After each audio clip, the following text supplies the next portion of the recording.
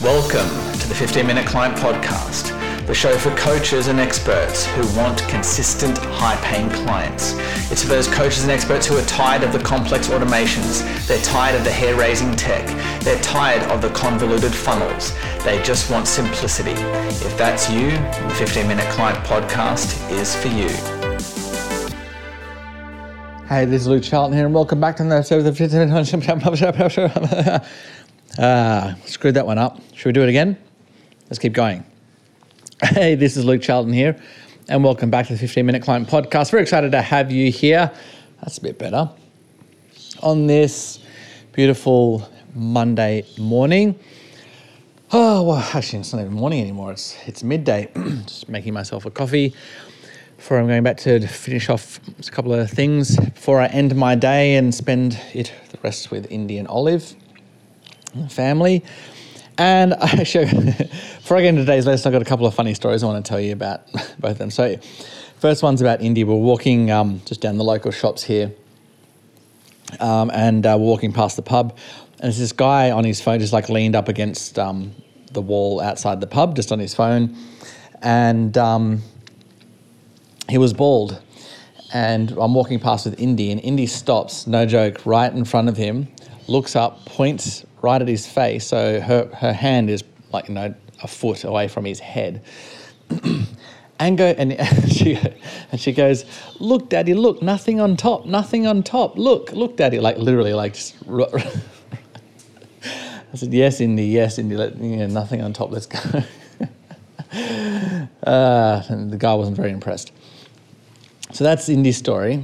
Then in that same week, so I'm waiting in line just at it's like a cafe type place down the road with food, and waiting in line for food. I'm with Indy and Olive, and we're just looking at what to have for lunch, through the glass. And there's people lined up behind us also waiting for food. And anyway, I'm looking at the food, and then Olive goes, "Oh, no, Daddy. I did a wee," and I look down, and there's this massive puddle of wee.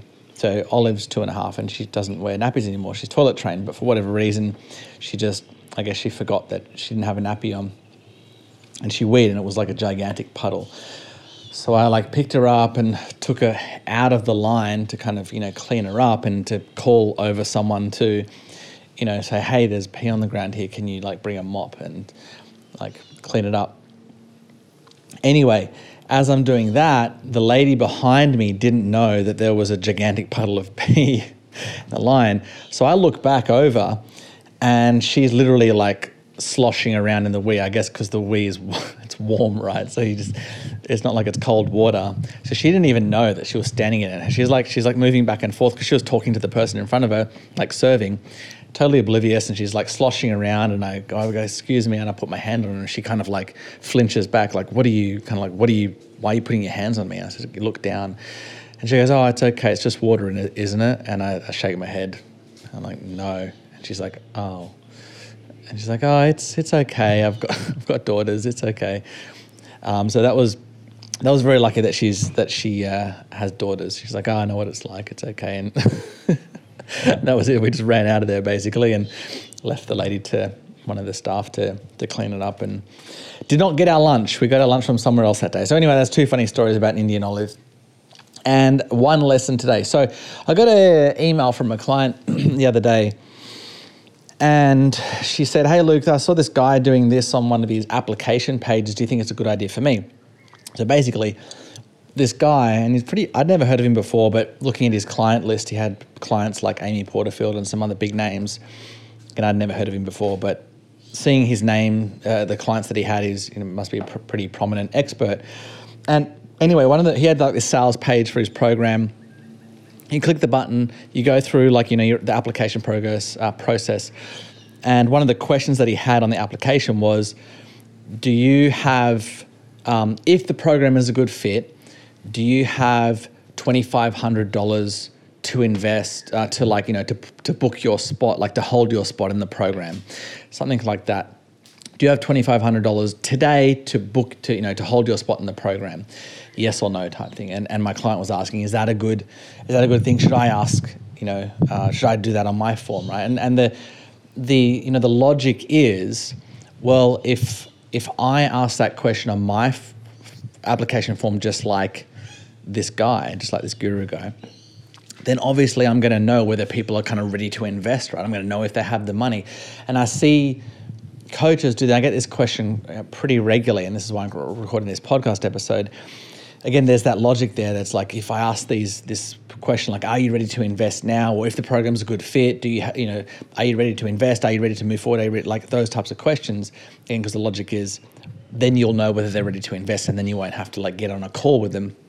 The problem is it doesn't work out the same way if you're doing this to a market that doesn't know you. Like, so one of the things, and this is why you have to be so careful, kind of quote unquote funnel hacking other gurus, because they can do things and get away with things that you are not able to, or coaches that have a much more unknown, right, in the market. So for example, if Frank Kern couldn't do something like that, because people kind of know who Frank Kern is already, right? So this guy that was sitting with this sales page, he was asking that question because the people coming through already knew him. And I think that's probably where a lot of the traffic for this sales page were probably coming from his email list.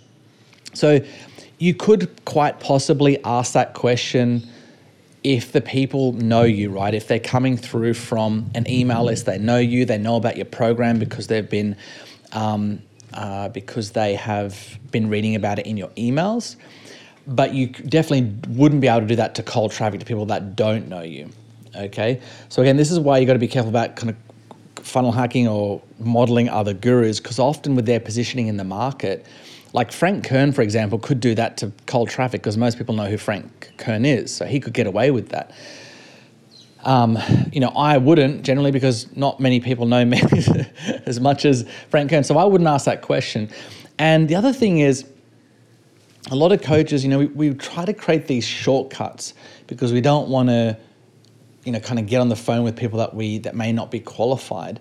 And we often ask these questions that actually disqualify people that are often could be a really good fit for our program, but because we're trying to ask these tricky questions on our application form, we actually disqualify people. So what I say, and this is what I do for my own business now, even though I'm bringing on salespeople, I ask really limited questions on the application process. It's just like, the first question is, what's your website URL? And who do you help and how do you help them? That's it. So the website URL I can look at, like, just to see, kind of like get an idea of their market and their message. And then the other part about who do you help and how you help them, that's just so I know that they're an actual coach.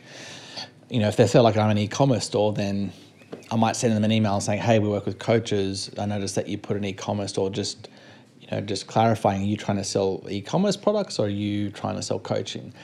Right, so it just allows me to get that clarity. But I will, my team and I, we will get on the phone with, if you've got a website, and sometimes even if they don't have a website, they'll say, I'm just launching. That's fine. So anyway, the point is, be careful with asking those types of questions and just modeling gurus in general, because they can get away with their positioning in the market with more stuff than you can. So I would, I don't know, this sales page that I was looking at, I don't know if cold traffic was going to it or email traffic. If it was email, as I said, you probably could ask that question with email, but again, you might be disqualifying people before, like, that are actually good quality prospects. So a question like that is, listen to the question, right? If the program's a good fit, do you have $2,500 to put your deposit down, all right, or to book to hold your spot in the program? Again, this is where the prospect doesn't really understand the value of your coaching until you put it in the context of their problem and the outcome that they're trying to achieve. That's the whole point of sales, right? And getting on the phone with them so you can go through that discovery process. Like, what are you stuck with? Find out where the pain is, find out what they're trying to achieve. And then you explain your program in the context of where they are and what they want to achieve. And then they are much more likely to say, oh, yes, sure, now that you've shown me how I can get from point A to point B, with your program, sure, I'd be happy to put down $2,500. So do you see how that's, now they're much more likely to say yes after they've gone through your sales process and they can see in the context of their situation. But on a little application form with just a little question that says, if it's a good fit, do you have $2,500? They might be thinking, and because they're still not clear how it might help. Right, so again, this is the danger of asking questions like that. And even if I was speaking to this guru, I'd still say, look, dude, just get rid of that. Just get rid of that question. Just get the people on the phone, take them through the sales process. And again, once they understand that value, then people are much more willing to invest. So I would say he's even disqualifying people that probably could be a good fit for his program, because he's assuming, making that assumption that if they don't have $2,500, then right now, that they're not a good fit. Because I've spoken to a lot of people that didn't have the money, but just a lady this past week, she invested in my program and she didn't have the money initially, but she went out and got financing and then signed up, right? So if I asked that question for her, do you have $2,500 right now? The answer would have been no. But again, because I put it in the context of her situation, I showed her how I can help her get to 10K, 15, 20K a month. I mapped out a plan for her.